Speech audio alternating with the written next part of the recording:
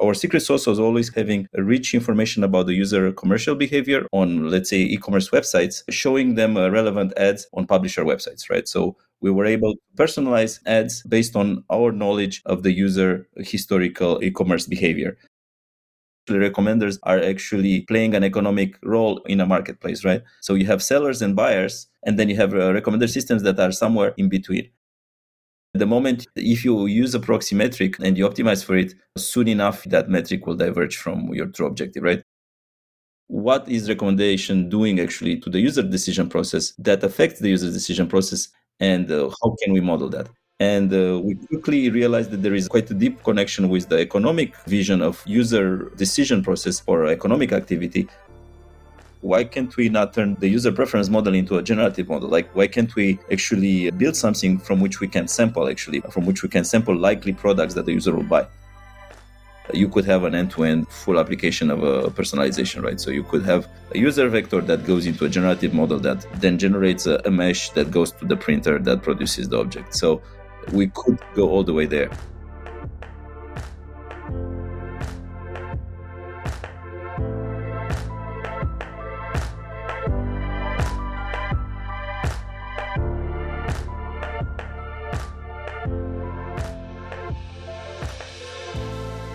Hello and welcome to this new episode of Rexperts, a recommender systems experts. Today I have the great pleasure to meet and talk to Flavian Fasile, who is a principal scientist at Criteo AI Lab since almost 10 years now. He has previously worked at Twitter and Yahoo.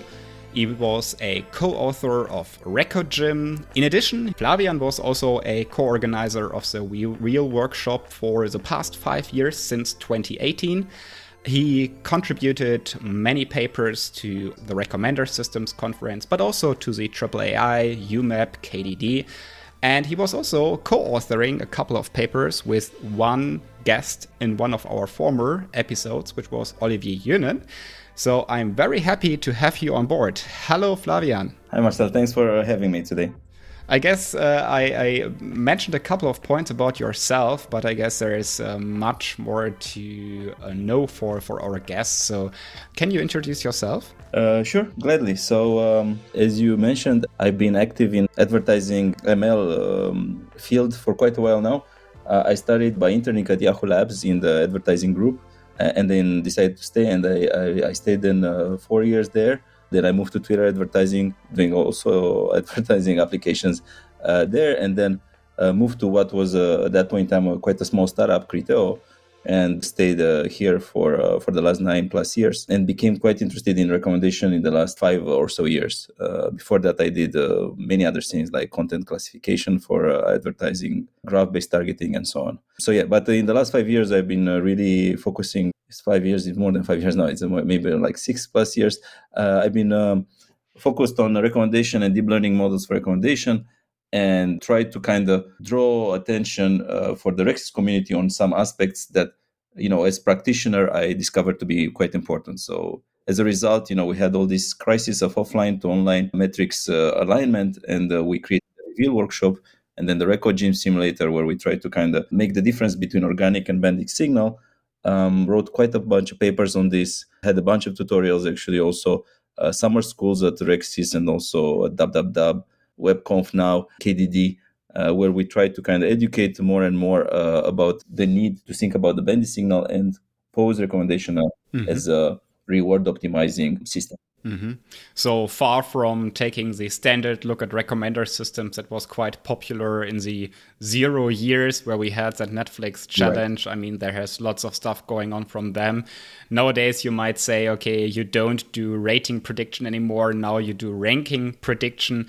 But I mean, the field has developed much further, as you mentioned. So nowadays, approaches from bandits and reinforcement learning have become quite widespread to address some of the major issues, like you mentioned, the offline and online gap that we frequently face in recommender systems when we are about to decide which of the recommender models we want to take to the online stage. When we think it performs good offline, it's not always a guarantee that it will also do so in an online environment. Yeah, you just mentioned that it was about 5 or 6 years ago when you started focusing on recommender systems. Was there something specific that piqued your interest, or where was the point where you decided to turn your focus more to the Rexus space? I was always interested in recommendation. I feel it's one of the kind of key applications for machine learning. Beyond search, I feel like this is one of the things that ML does the best and affects the most, daily life. 6 years or so, I had an opportunity to work on an internal project on improving recommendation. And I also had a very good visiting intern, Alexis Conot, who was interested in, language models and creating kind of word embeddings and so on and so forth. So these two things together created a very nice project, which resulted in the Meta-Protovec paper, which was quite well received, and a lot of people have leveraged it in the past. So I think that was the kind of starting point for me getting interested in recommendation and getting serious about recommendation. Yeah, and as we can all see, you have been pretty active in the space.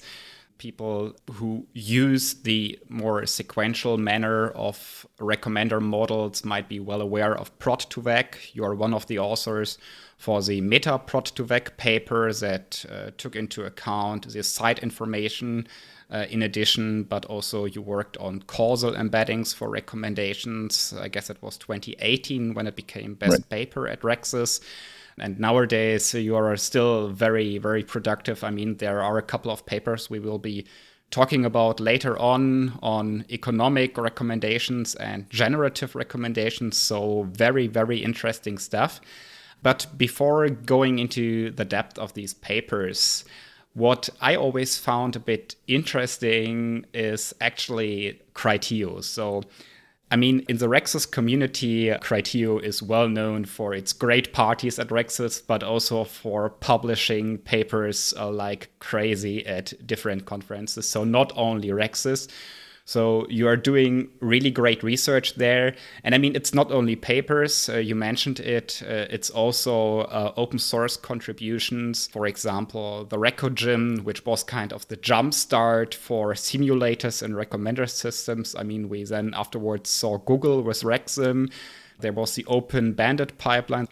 And I guess one of the largest data sets stems from Criteo. So the 1 terabyte click prediction data set that is still very widely used and really something I would say very useful for the community of practitioners and researchers. But somehow the starting point for this episode for me was we are always talking about personalized recommendations. And we, or the people who know Criteo a bit from the conferences, know that Criteo is working in advertising. And then there are these people that somehow associate recommendations with, are you the people who are showing me the advertisements? So can you shed some more light into what is Criteo's business case? What are you doing? And then we can maybe dive into a bit more the topic of how is personalization helping there? Sure, gladly. So Criteo started as a retargeting company. So mostly, we are acting as a B2B company where we take advertisers need to show ads and publishers need to monetize their audiences and kind of put them together, right? And our secret sauce was always having rich information about the user commercial behavior on, let's say, e-commerce websites, showing them relevant ads on publisher websites, right? So we were able to personalize ads based on our knowledge of the user historical e-commerce behavior. So the first one was retargeting, which mostly means bringing the user to an e-commerce website that he or she already visited, as opposed to acquisition, which is more about bringing a new user to the website, right? If I can just interrupt there, it's called retargeting. Yes. It's not targeting. Exactly. So what is the re in targeting? Is it about that bringing back? The retargeting is the fact that you re-engage the user from the point of view of the e-commerce website is about re-engaging the user, right? So kind of a reminder, hey, you forgot to finish this transaction. Are you still interested in, you added this to basket a couple of days ago. Are you still interested in finishing this transaction, for example? Okay, and this basically means that you are conditioned on users that have already interacted with a certain e-commerce platform before. Exactly. So no, it's not about here is shop A and there's shop B, and you have previously engaged with shop A, and I'm now retargeting you, so trying to bring you back. So this is what you do. It's not about there's shop B, which I haven't interacted yet with, and you want to bring them to shop B. Yeah, so this was the original, like the main product that Crypto kind of was known for, and we became quickly market leaders. But then we branched out into kind of all the conversion funnel for the user behavior. So we're now going for upper funnel, so for earlier stages in the shopping funnel, and there we have other products. So we have a contextual offering when we don't know anything about the user, for example. So we just use the kind of information on the page, or we have the acquisition offering where we know things about the user from a different website, and it's exactly how you said. We bring users from shop A to shop B. So we do have now these offerings, but traditionally we didn't. Okay. And to get these two terms straight that you just mentioned, so advertisers and publishers, maybe to illustrate it with an example. So, for example, if I'm an electronics retailer, then I'm basically the advertiser. In this story, yes. And for example, a news platform might be the publisher, because this is basically the platform which will be the place at which the targeting takes place. So where basically consumers meet sellers. Exactly. So the publishers will be basically the display opportunities. Where can we show ads? Okay. So for some people, it might be a self-evident question to answer, but let's just start from the very beginning. So where and how does personalization help there? So in retargeting, the personalization is quite straightforward because you are implicitly using the user history, right? You either show a product that the user already saw in the past and he didn't finish, buying it, or a product similar to something, to a historical product. So personalization is implicit in retargeting because that's the whole point. This allows you to really stand out from normal brand advertising campaigns where you have a very general, very abstract kind of call to action or image. So our ads will always contain basically a certain product, and that product would be likely something that is relevant to you from your history, as opposed to a campaign that will just show the name of the brand or the name of the store and maybe the best sellers, right? So it will be a very very different in personalization from the two banners. Okay, and the way that you are a profit-oriented company, you also want to earn money in order to pay your people properly and so on and so forth. So where is it where you earn the money with? So is it that you basically take a premium from the retailer and then part of it will also be paid forward to the publisher? Or where is it actually, what is the difference you are making the money with? Of course. So the business model is quite simple. In some sense, we take quite a lot of the risk. So we prepay for all the publisher traffic. So we pay the publishers, we acquire the publisher traffic on our own. And then we charge the retailer, the advertiser, a % of the sales. So we guarantee sales. Okay. What we call post-click sales. So if any of the users that clicked on our ads end up buying something on the retail website in the next K days, and I think that's kind of tunable, then we would bill proportionally to that the client. Of course, the client will set his willingness to pay, how much he is willing to pay for every sale, and then he would then give us that portion for every sale that we drove to the website. So then, what is nice in this business model is that unlike other types of business models, a lot of the budgets are uncapped because you know that you want more sales. So then a lot of the campaigns don't have a preset budget, because they're always on, right? The more sales we can drive, the better. Which for optimization purposes is quite nice because you don't have to think about budget smoothing and other things. Yeah, there's a point. Cool. Okay. And now you actually work for the Criteo AI Lab. So some part of the organization that focuses on research, but I bet that definitely that research is also somehow directed by the business. So can you illustrate to our listeners a bit more how that collaboration between the business and the research units or parts of the organization works, and how you are also bringing research ideas, insights into production to help the business? Sure. So I think the Criteo Lab, which was founded in 2018, is quite different than other research labs in the industry because we are not fully separated from the R&D department. And we try to stay relevant because we are, we're big, but we're still not big enough to have an R&D, a research group that is fully paper focused. We try to keep the focus of the research group quite aligned with the business, right? So what in practice it means that even if we have quite a lot of theoretical work in the group, that there is a continuum where there are other researchers that take this quite theoretical research and try to apply it to real projects. For example, all our work on, let's say, adversarial robustness and counterfactual inference led to, let's say, better offline estimators for, say, click uplift for a record model. So we try to keep the really applied work and the theoretical work in somehow in a sync. But I would say it's there is no clear guideline how to do this. I would say it's quite an art. We just got lucky that we have a pretty nice ecosystem of 30 plus researchers and 100, I would say, in NNGML that managed to work together, and nice things happen in this group. So it's basically a close collaboration between research and business there.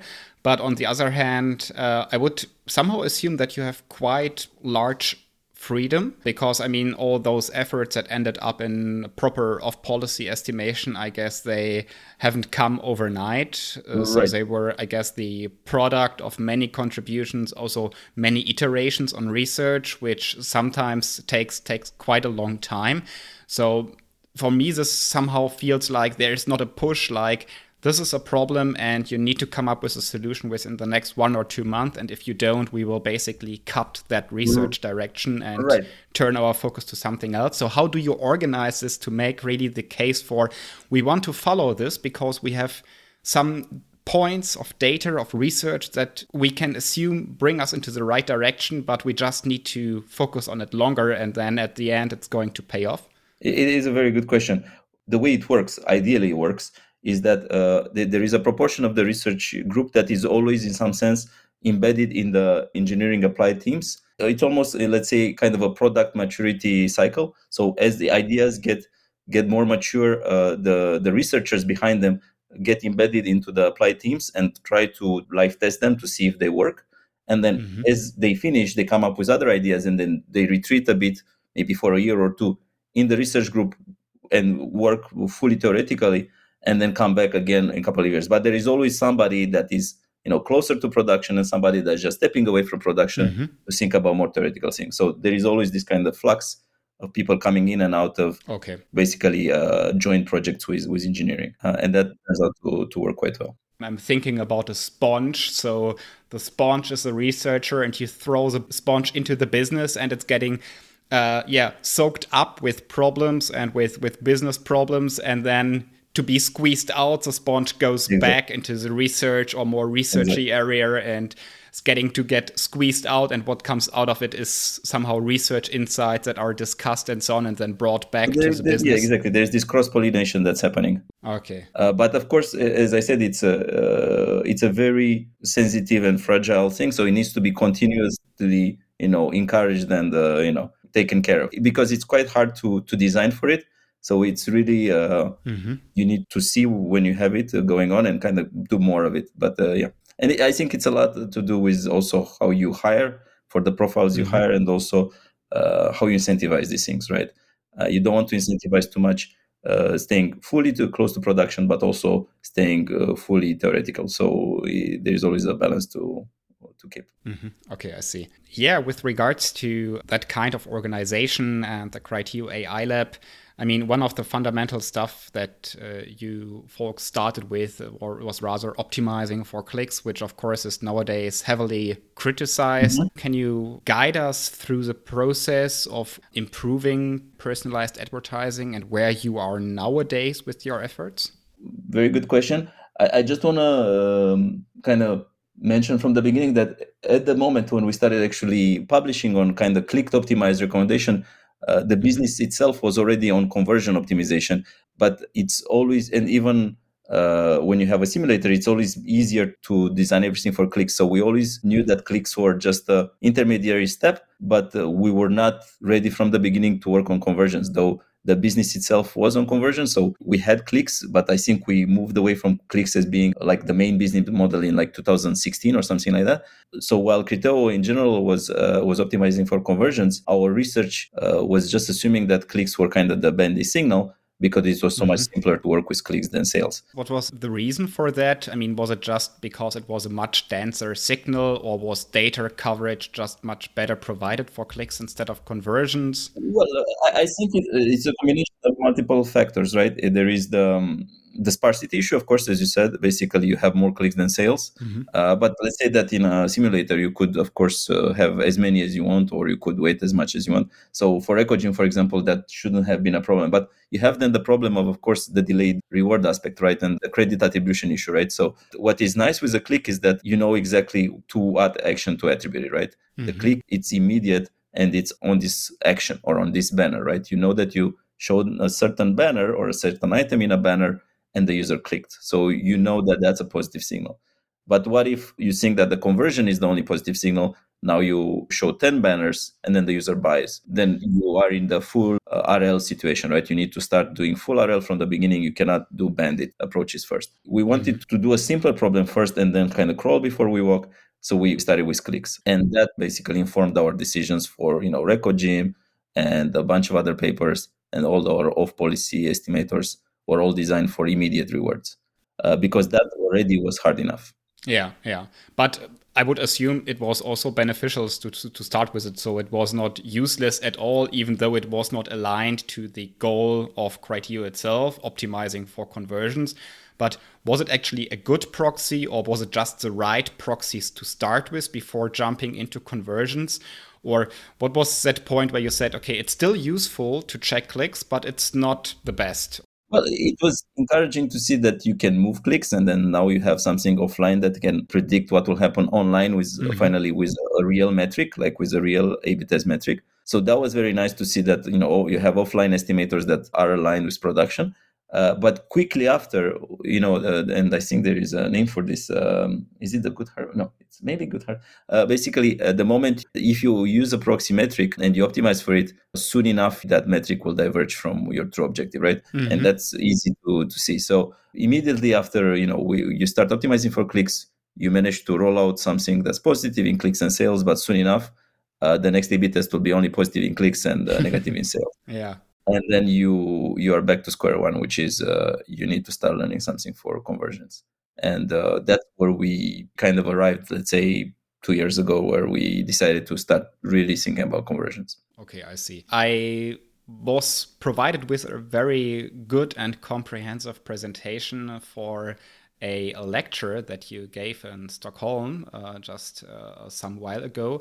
And in there, I could find that end-to-end product of things you can optimize for, which really goes from CTR over conversion optimization into optimizing for the utility of a consumer, of a final buyer, but also taking a look into multiple stakeholders.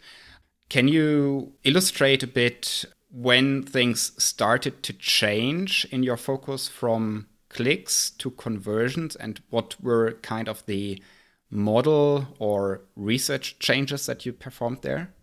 Sure. So it was around 2020, so kind of 2 years ago, that I felt that we are ready, or we should start looking at conversions. Then that forced us to a bit rethink the series of methods that we could apply, right? So we quickly realized that kind of the old off-policy work that we did, while very nice, it was almost impossible to use for conversions, right? Basically, the variance and the combinatorial explosion of actions and combinations of actions was just too much to have any hope to do kind of off-policy RL. So we realized that we have kind of two directions that we can pursue. Either we can do on-policy RL, so we can kind of learn by doing, or can kind of do things directly in live in A/B test to collect data and to try new things directly, or to actually get more opinionated on the reward model, right? So in normal bandit setting, the reward just is something external, a stochastic reward, and you don't make more assumptions about where is this coming from. But if you think about it, the reward actually is the product of an implicit user model, right? You know that there is something happening inside the user kind of mind that makes him in the end convert or not convert, right? So we started thinking more about, the causal aspects of what is recommendation doing actually to the user decision process that affects the user decision process, and how can we model that? And we quickly realized that there is quite a deep connection with the economic vision of user decision process for economic activity, which is, that the user is a rational agent that is trying to maximize its own utility. This is when we kind of opened a new research direction where we studied kind of, I call it Econ Reco, where we started kind of bringing ideas from economics to design a better recommender system. I find it quite fascinating. I find it has quite a lot of nice theoretical properties. The performance aspects are still yet in progress. We're still trying to create a model that will work on real data. For now, it works well on simulated data, but the theoretical aspects are quite promising. Okay, so you mentioned the new research direction called Econ Reco, so for, I assume, economic recommendations. Right. So with lots of considerations stemming from economic theory, from econometrics, I would also assume. Can you walk us through the fundamentals of this new research directions and also give us kind of feeling what are its main differences to classical recommenders?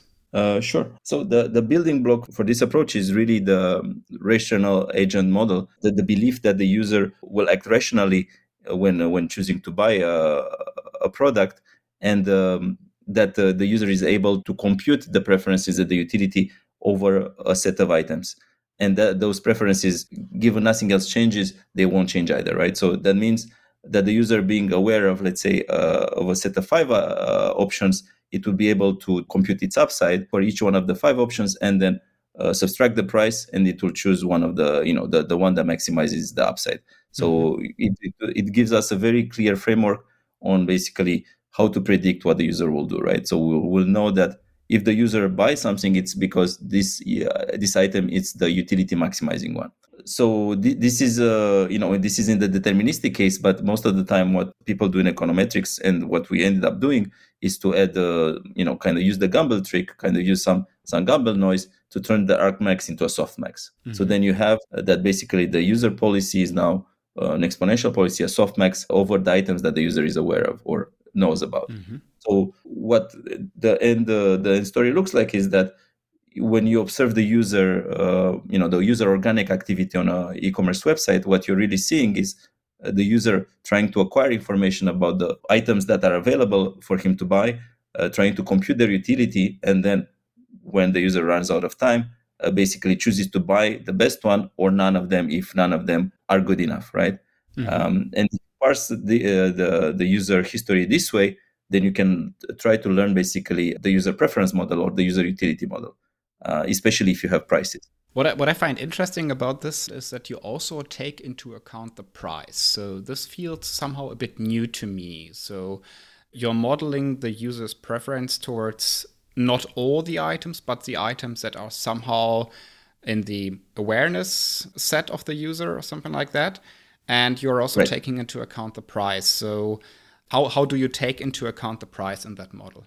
If you think that the user it's really a utility maximizer, the way you compute the utility is by looking at the unknown upside, which is in some sense the internal satisfaction that we believe can be turned into a monetary sum, and then the downside, which is the price being paid, right? And then, as almost like any economic agent, the user will try to maximize its profit margin, right? Like it will try to pay the least for the maximum satisfaction, right? And he will choose the item that gives him the best delta for between the price and the upside, which is also known as willingness to pay. So, of course, then if you actually have access to user past behavior on items with prices, then you can start actually computing what is the possible upside that the user had for the winning product, right? By just kind of making differences between different products and seeing that this user preferred product A at price 20 over product B at price 10. You know that product A had to have at least utility 20, actually even bigger than that, and then you can start narrowing down on kind of the utility model that the user has over the item feature. So you basically have a user utility where you say the user's utility is equal the user's willingness to pay minus the price. So that surplus, which could also be negative, but I would assume if that becomes negative, then and if there's no positive one in the awareness set, the user would just simply decide not to buy, assuming the user is rational. Yeah? I mean, this is always somehow a problem in economic theories where that whole field of behavioral economics, I guess, also started a bit with. But at some point, you need to start and make some assumptions. So, and how are you modeling that willingness to pay? I mean, so just for our listeners, there was a paper that you just published as of this year. It's called Welfare Optimized Recommender Systems. And in this paper, I guess you are trying to model that willingness to pay. Can you illustrate that a bit more? So, sure. So it turns out that it becomes quite a similar model to what we have right now for kind of next item prediction, for example, right? So in normal next item prediction for classical kind of reco, right, you would have a softmax over all possible products that the user could see next. Mm-hmm. Here, what we have, it's kind of a modified softmax where instead of kind of predicting over the range of the whole catalog, what you do is you assume that the user timelines somehow finish with a conversion or decision, basically 1 or 0. And then you have actually one softmax per time episode or per session, where you have a softmax over all the products that the user saw up until the last timestamp, and then try to predict if any of them was bought, or you have a kind of an n+1, which is a no buy option. Which basically means the problem there is that the dimension of the softmax is always different from session to session. Right. So from the point of view of coding, it's not as fun because you have this kind of basically varying range for every user session. But indeed, the softmax now ranges over the history as opposed to over a fixed set, which is the catalog. The assumption that we make is that a user cannot buy something that he does not inspect first, right? And in most real shopping sessions, that is true because you have to first at least see the item to add it to cart and then to buy it, right? So then you will actually have that kind of item view event somewhere in the past. So in reality, this holds quite nicely. Mm-hmm. Mm-hmm. The only, let's say, simplifying assumption, and this is why we're not yet saying that this applies to real data, is that we're assuming that all these items are somehow in competition with each other, right? Mm-hmm. So it works very well, for example, for items that are, kind of substitutes of each other, but doesn't work well for complementary items. So if you are trying to buy a pair of shoes and you're only looking at shoes, then this holds.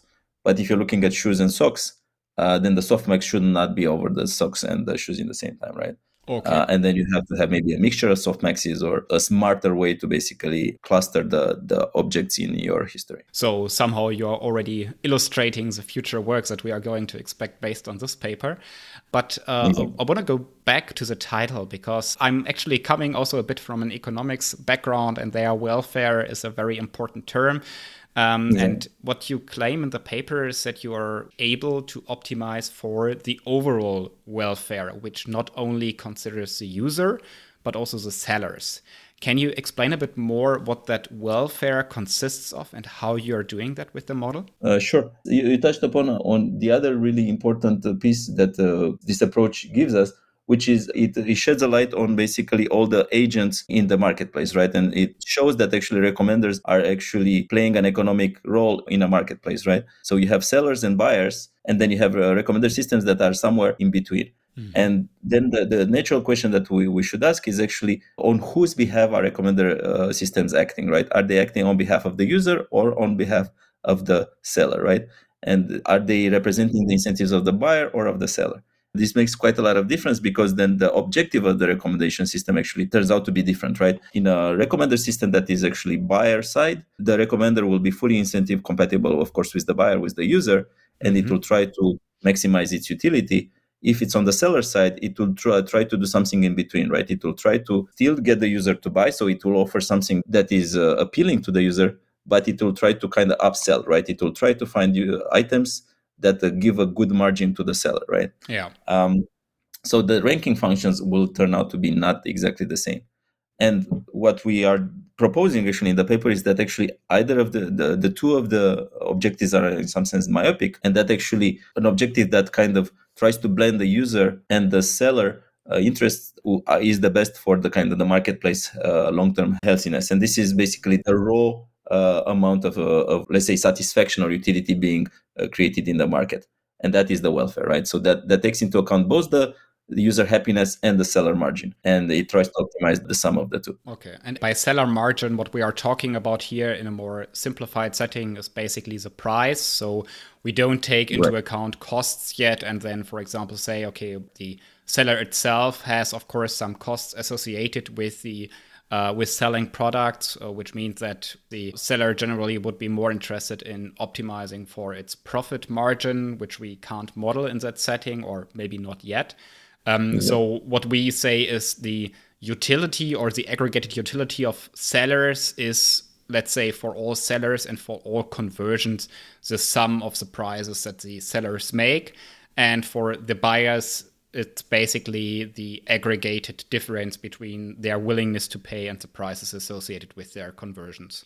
And then what the model does is that it optimizes both things. So basically the aggregated sum of both aggregated utilities. Is that correct? Yeah, that's exactly it. So what I was actually thinking about is prices are pretty natural to products in e-commerce. What I was thinking about that welfare optimization might not only be applicable in retail industry and advertising. So I was actually also thinking about media or entertainment, because we could somehow take into account the time that we listen to a song or that we watch a movie also as a price. Yeah, if you would say, okay, this is opportunity cost because the time that I'm spending watching a movie could also be used for doing something different. So what are your considerations on that end? So would you say it's only applicable to retail industry, or would you also see other domains for recommender systems where this would be applicable, and how? That's a very good question. So it's clearly geared towards transactional kind of marketplaces where it's very clear, what the price is. In subscription-based models, like, for media consumption, it's a bit harder. But as you said, you could basically extract maybe what is the willingness to pay for every item by the time spent, and you could also look at on the advertiser side to see exactly. And in this sense, maybe the advertiser in some sense is a publisher, right?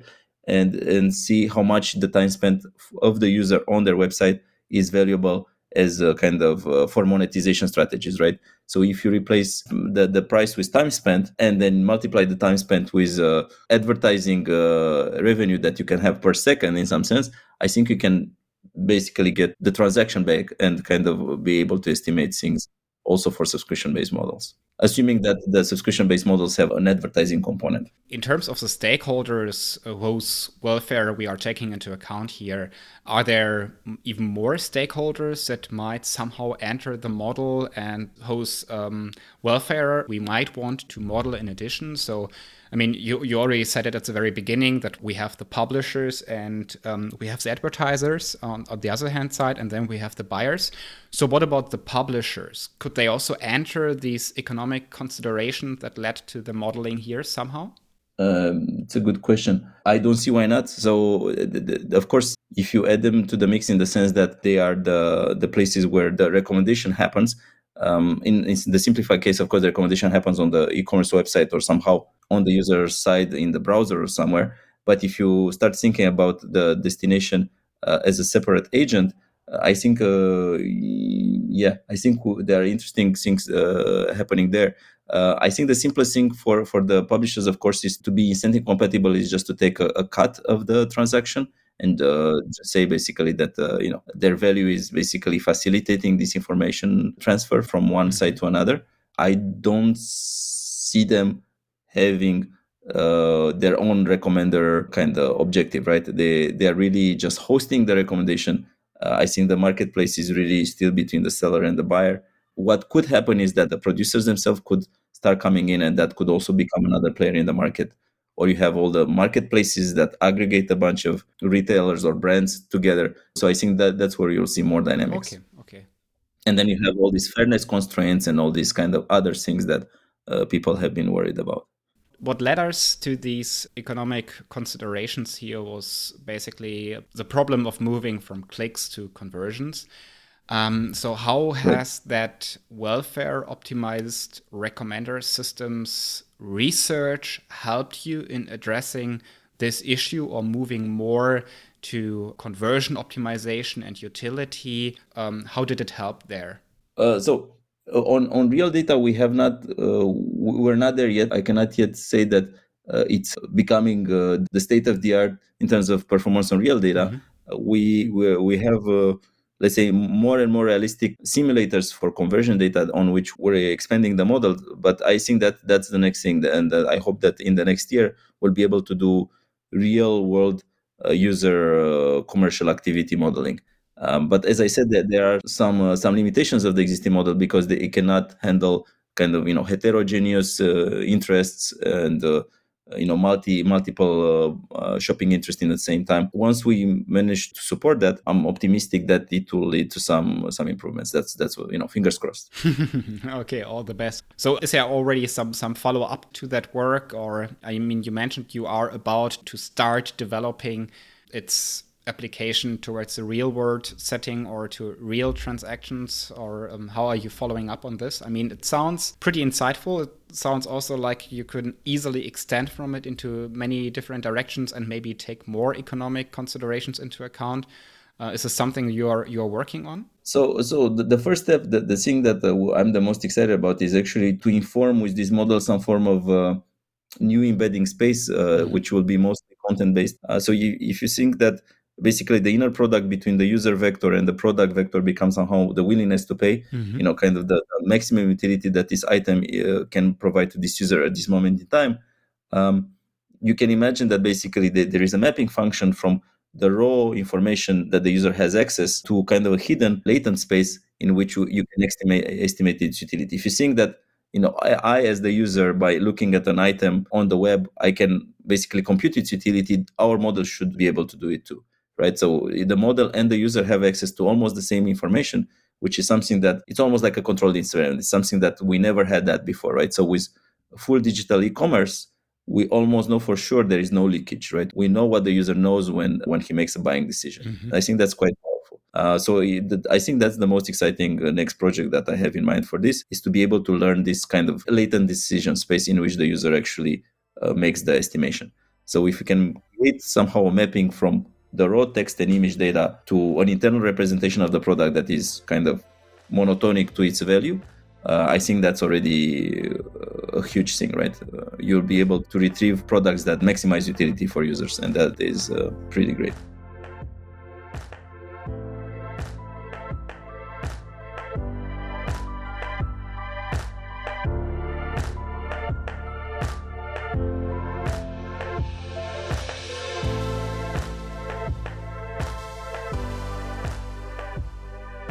Yeah, and I guess that's a very good transition to some other work that you are part of, retrieving the products that already exist. But what about creating new products that don't exist yet, but cater to the user's demands even better than those that already exist?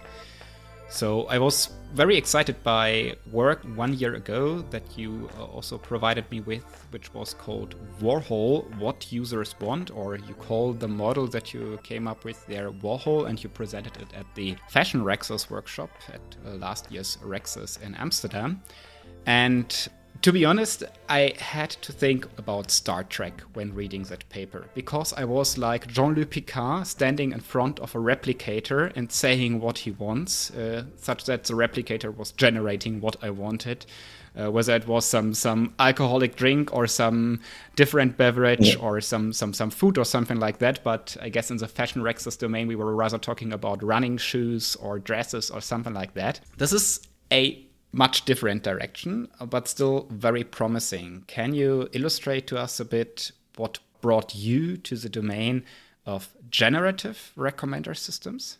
Sure. So this was actually kind of a parallel project to the kind of economic reco, and it started with a client task that at the time sounded quite crazy, which was, can you help us visualize better what our users want, right? We started thinking about like, how can we do that, right? How can we give more insights about what the users ideally would want, right?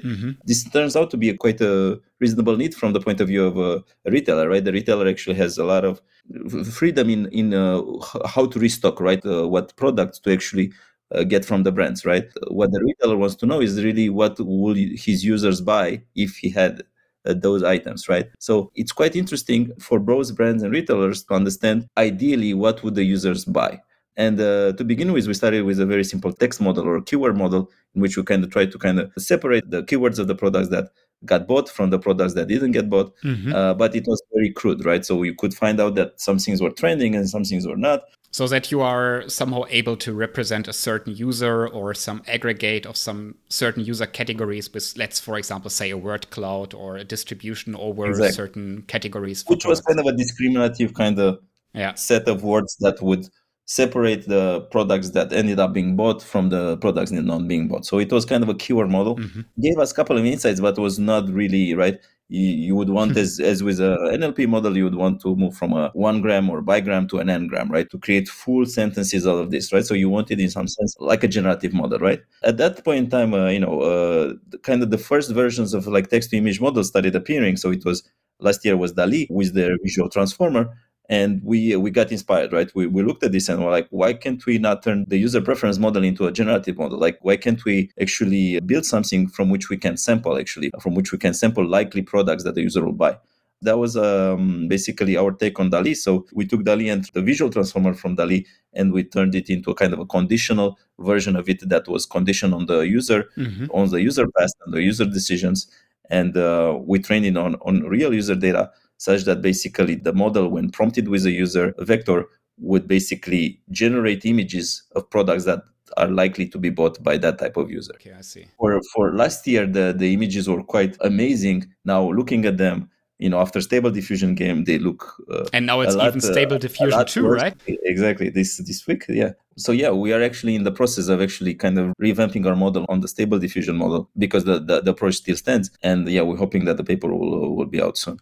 So yeah, I think this is quite exciting, especially for for user insights to understand kind of what the users ideally would like, and kind of the gap between what you have in your catalog and what the user might want to buy. And then also for the brands, right? Instead of kind of trying to A/B test your products, you're a designer, kind of, like in the fast fashion world, they create like limited batches of products, they put them in stores and see what works. You could almost help the design step to be informed by past user shopping data. And I think that will become quite powerful. I definitely want to challenge the usefulness and applicability of these amazing models. Before coming to that, I would like to better understand the data and the modeling part. So you said that you somehow take the user's representation as a prompt to DALL-E, and DALL-E, for example, then comes up with some images, and now you could also work on Stable Diffusion 2 that just came out or something like that.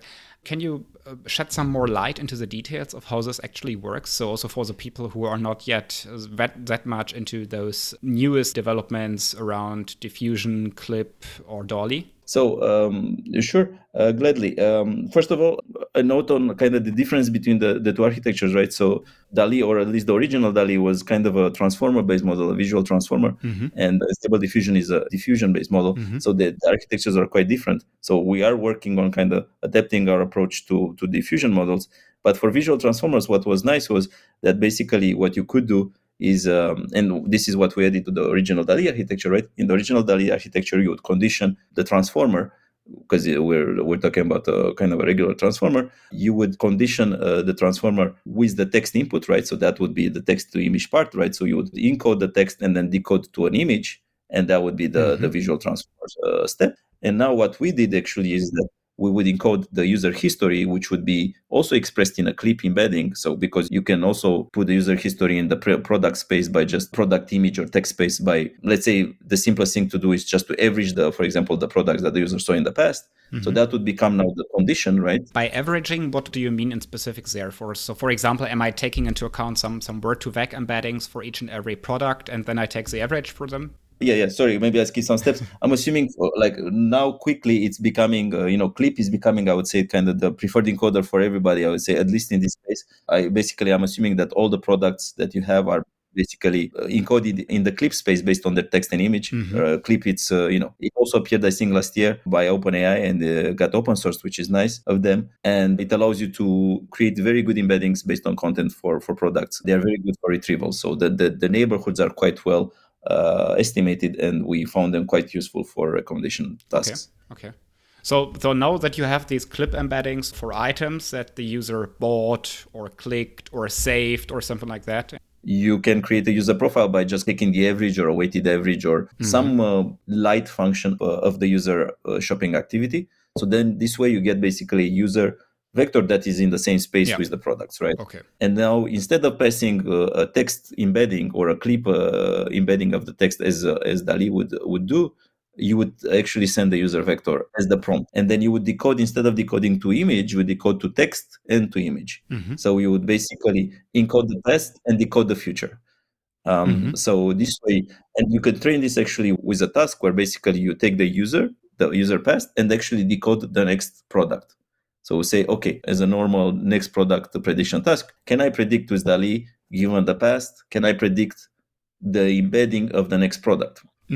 And that turned out to be our loss, basically. How close do I generate a product to actually the real product that the user saw next? Yeah. So just to summarize, what it works like is you have a user, you have a user's history of, let's, for example, say the K most recent item purchases. Then you take into account or map those items to their corresponding clip embeddings. And then, for example, as a very simple approach, you would take the average across all those embeddings and takes those average, aggregate as a way to represent the user. And this is then, as you mentioned, in the same space as those item embeddings are, because it's somehow constituted from those embeddings, so it will be in the same space. And then this will be the input for DALL-E coming up with a visual representation, but let's say with a visual and a textual representation. Then you can then take, and that would kind of be the artificially ideal next product for the user. And then you have multiple options, I guess. So one way is to say, okay, let's create something that resembles that output. So here, product developers, or in year 2400, here, replicator, please come up with this and present it to the user. Or you could also take it as a seed item to search the item space, right? Yeah, exactly. So that would be more kind of to see if basically could you use it for echo, like are you generating items that are reasonably close to real items that you have right now? So it's one way to kind of test the performance of the generator. The other one, of course, is to actually generate the items and kind of look at them and look at the kind of the consistency in terms of text and image. And you have all the, image generation, image quality scores that you could do. So yeah, and this is what we did in the Warhol paper. We tried them both. Of course, in the end, the best thing to do is to kind of try to take it for actually an applied use case and see if, let's say, for example, the designers find this useful. And I think, of course, with the newest models, like from Stable Diffusion, this will be more practical than with what we had last year, which now looks a lot sillier than we thought. Because 1 year these days, it's crazy how quickly things have evolved. But yeah, I would also say that the speed of development in that area is crazy. So what has been going on in that space since or within the last 12 months or a bit more is really tremendous. And it's really hard to even adapt to it so quickly. I mean, when you're already saying that you are working on adapting to diffusion models already. So I guess this is pretty fast already. I remember that your client that has been sparking your research there with his request in, please show us what users want. I mean, this was really at the right time when DALL-E came out. So it was like a match made in heaven that kind of sparked that research. However, your client asked you, show us what our users want. And then you came up with that work. And now you are able to show what a single user wants. So how are you aggregating these information to, for example, say, hey, this is a user group, and we kind of try to come up with that visual and textual representation of what they want. How do we aggregate it to guide the focus of product developers or whoever towards you should take a look into developing this and that? Exactly. So the idea would be that actually you would have to segment the audiences, the user audiences, and that should be reasonably easy if you have a good latent space. So the idea would be that you would send the user vectors to a clustering algorithm as one of your kind of pre-processing steps. And then, of course, you take the big user segments. And of course, with the client feedback, you could say, which one of these segments are you really interested in developing for? This is what we see in terms of traffic and in terms of sales today.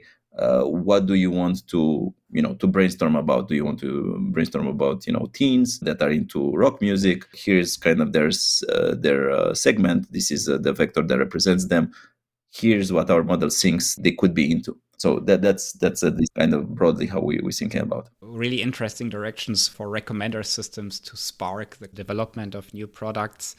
not only about recommending the next of what is available, but to recommend kind of the next of what is yet unavailable. I was already triggering it a bit, the applicability and the usefulness. I guess you already addressed it. So by making sure that I cluster my audience beforehand, I can also make sure that what I create will tailor the demand of sufficient amount of users to make sure that the development, the creation cost somehow pays off. But exactly. Do you also think that this might play a role for really individualized products? So, I mean, if we look into manufacturing, we have different ways with 3D printing, additive manufacturing in general, where we could really say, hey, this is the user model now. And I'm, again, thinking about that replicator from Star Trek, that this might already be applicable or available yet to use for a really individualized product? I mean, why not? And I mean, we have not yet. Well, actually, we just published a paper at the NeurIPS, the creativity workshop at NeurIPS, where we actually look into nerve models for like 3D generative applications. So I think one of the kind of intermediary steps that we need to bridge, if we assume that these kind of models will be successful, is actually to move into 3D generation, right? Because a lot of the applications, downstream applications, design applications, do use 3D meshes for the product design, right? So we also saw that, like an image description of a product is not sufficient. Even better would be to actually create a 3D representation of the new product. So yeah, you could imagine that in applications where basically, like laser printing would be something possible, you could have an end-to-end full application of a personalization, right? So you could have a user vector that goes into a generative model that then generates a mesh that goes to the printer that produces the object. So we could go all the way there. There are a couple of papers already that kind of link stable diffusion with 3D generation and with nerves. We are starting to look at that, and I think next year we'll have more text to 3D applications. So I think that definitely is something that we're interested in, and might become unusually quickly something real. So yeah, maybe next year, at the end of next year, we'll already see some text to print applications. That's amazing. So maybe Star Trek might not be as far away, at least with regards to replicating from ideas. Maybe the warp accelerator might be further from now than those replicators. Okay, so actually also for our listeners, so the paper, its full name is What Users Want, Warhol, a Generative Model for Recommendation, and we will also link it in the show notes.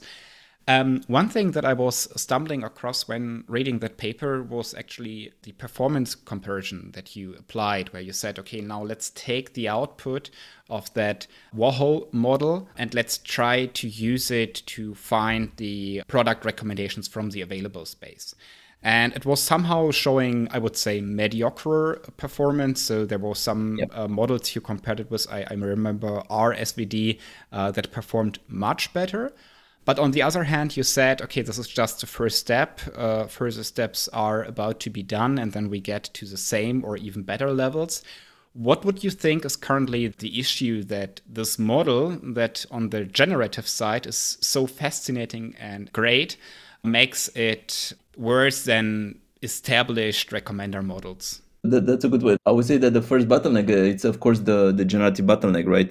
It will generate images of products that are not at all tuned, right, for performance, right? They will be somehow marked by the generator predefined knowledge of the text and the image space, right? So the fact that the generator is already pre-trained on a lot of data, the question is that data somehow a good representation of, what are, good looking shoes, for example, or so I think the training data for the generator, for the visual generator, for the text to image model, for example, will have a big impact on how the performance would be, because of course the encoder afterwards moves it back into the clip space and then it becomes comparable with all the other products. But I would say the decoding to the image space is tricky, right? So maybe if you fine tune a model on existing shopping data or only on the shoe space, this model will get more and more aligned with the final task, which is recommendation. Yeah. But the way we thought about it is, of course, that more of a proxy kind of evaluation than the real goal. If we really wanted to do both, Would that be possible? Would we be able to approach a generative recommender system to be as good as the current ones? Yeah, I think we're reasonably far from that. Because that will mean that this generative model has to be really good everywhere in some sense, and that's hard in general. Okay, but only reasonably far, not infinitely far from it. Right. So it was already better than basically best of, like the non-personalized thing. So it was kind of halfway through. Yeah, I would say that probably there are some low-hanging fruits. But yeah, I think that there is a bit of way for generative record to become the way to go. Cool. Okay. So yeah, definitely interesting work, worth to check out, and also everything that's following up on it.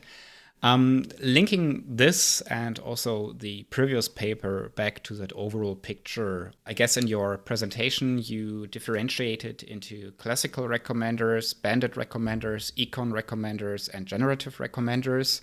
And then on another side, you said, yeah, we have that combination of several objectives, that product of click-through rate, conversion rate, and utility.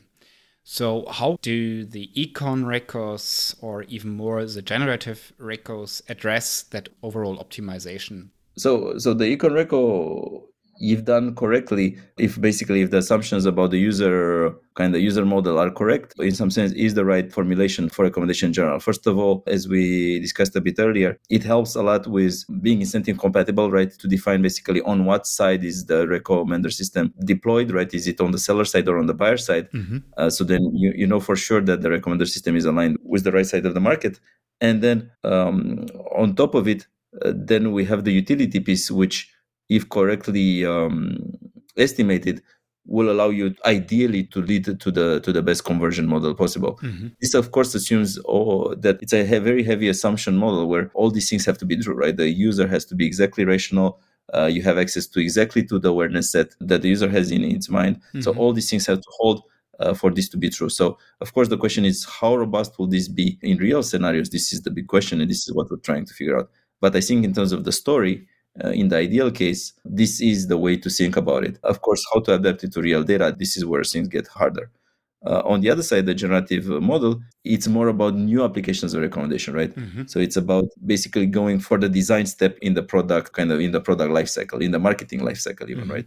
If you think about machine learning in MarTech or in marketing, you see machine learning everywhere but in design, right? So you have machine in the advertising step, or basically in the targeting step, we're kind of trying to find the product market fit. You have it in the supply chain management. You have it pricing. Yeah. In the pricing, in the pricing, we're trying to bring it closer to pricing also, but in the pricing. And then the only place you don't have right now, which is right now it's an art, it's, I think, in the design step, like finding out what really the users want, or what else should you develop next time. I think it's the least connected to machine learning right now. So with this, we're trying to showcase another way of looking at recommendation that basically makes design a machine learning application. And I think that's the exciting part. Yeah. So in terms of the excitement, you definitely have me on board. But does this mean, on the other hand, that you're not focusing on classical and banded recommenders anymore? Or is it just like they have other targets and you are still investigating further? I mean, I would make the claim that still banded recommenders are also some new or interesting stuff many people are still working on. So do you see that there is still much of work ahead of us in terms of banded recommenders? Definitely. We were also very still active in that piece of literature. So we are still publishing on using RecordGym, and our latest work in that area, it's mostly about banners and kind of combinatorial actions, trying to basically generalize from one action to actions that are basically sets of items, because that in recommender system, that's very usual. And for us as an advertising company, we have a lot of ads that are composite. So how to model the reward on that kind of banners when the reward is still a click is still an open problem. So we're active in that regard. Also for conversion modeling, we are following another direction, which is online reinforcement learning. We have not published anything on this, but probably next year we'll have some work. It's more applied for now, but I think once we see it working, probably we'll publish on it. We move our focus a bit from these really new stuff to the current challenges in real-world recommender systems. What would you point out there to be some of the major challenges that industry faces, but also that research is currently working on? So I think that first I would like to outline what I think was the latest revolution, which I think is quite exciting, is the development of the two-tower architecture and the k-nearest neighbor kind of based delivery systems, where you turn kind of recommendation into a search problem into a dense space. So I think this is kind of now propagating through the industry and becoming kind of the de facto architecture. I think now an open question is, do we still need a ranker? Like, do we still need a re-ranker? Do we still need a two-stage architecture, or can we do end-to-end everything into a single stage? Because one of the reasons we had two-stage was for scalability constraints, and with a two-tower architecture, maybe that is not needed anymore. So maybe a single model can actually be feasible. So I think this is an open question. It will simplify a lot of architectures and a lot of modeling choices. So that's one. The second one is, if you still want to do clicks or some form of attributed conversions, what are good attribution schemes for conversions? If you don't want to go to full RL, how can you take into account somehow the conversions that happen without clicks, and how do you discount for that kind of counterfactual aspect of it? So I think these are kind of, let's say, cheaper fixes that could improve definitely the causal effects of recommendation from the point of view of conversions. And I think the third one would be like diversity. How do you generate good banners, right? Because again, the theory says that you do argmax. You cannot do argmax every time, right? That will be a very boring recommender that will send you every time the same item until you change state as a user. Yeah. So then the question is, how do you add randomness, or what is the optimal diversity policy, and what does it mean to have optimal diversity from the point of view of the reward in generating banners and then sequences of banners? Yeah. So I think that that's another very important direction. And of course, then there is the fairness, especially for marketplaces. We don't have it at Criteo because we are not a marketplace.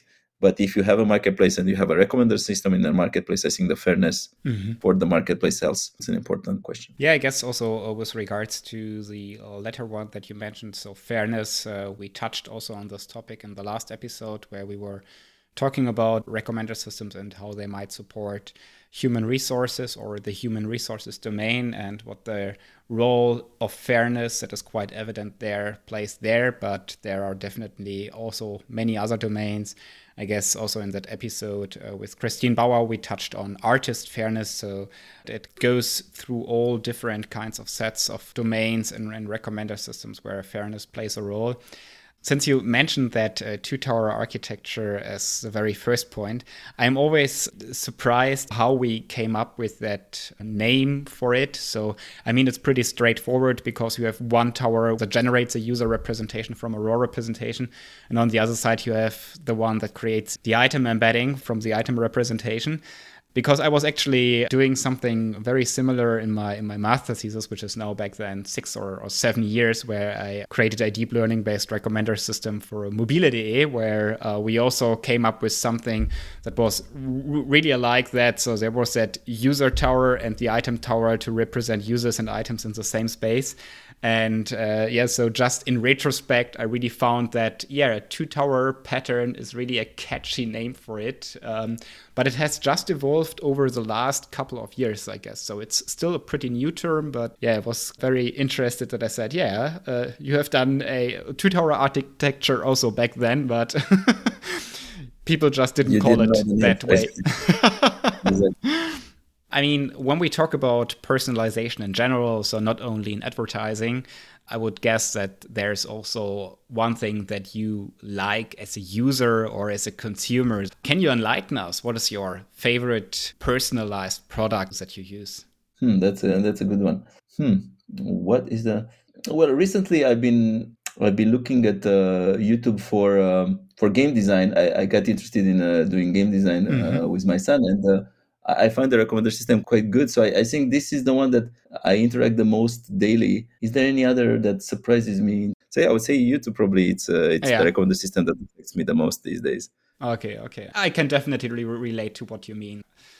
It was definitely really nice talking to you in this episode, but I guess there are many more people to come. I hope so. So what would be the person that you would like me to invite to Rexperts? Another good question. I think, well, I always enjoy talking to Torsten Joachims, so definitely I'll be curious to see how he thinks about the future of recommendation. Great. Yeah. I definitely enjoyed the tutorial he gave last year on off-policy evaluation and learning at the Rexos 2021. So it's a really great tutorial. It does a good job in explaining stuff. Yeah, and their new simulator, I think it's the Open Bandit pipeline or something like that. Their research group, yeah. They said Yuta Saito, who's doing research with him, and they came up with that Open Bandits pipeline. Yeah. Great, Flavian. Time flies by. It was a very nice discussion with you, and also getting into these intense ideas, which people can definitely follow up on by looking at the show notes and listening to this episode. Yeah, it was a pleasure. Thanks for having you. Likewise. Thanks for having me. Ben, have a nice day. You too. Bye. Bye-bye.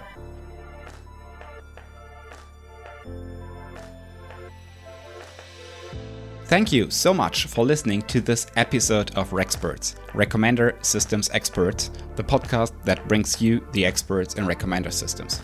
If you enjoyed this podcast, please subscribe to it on your favorite podcast player, and please share it with anybody you think might benefit from it.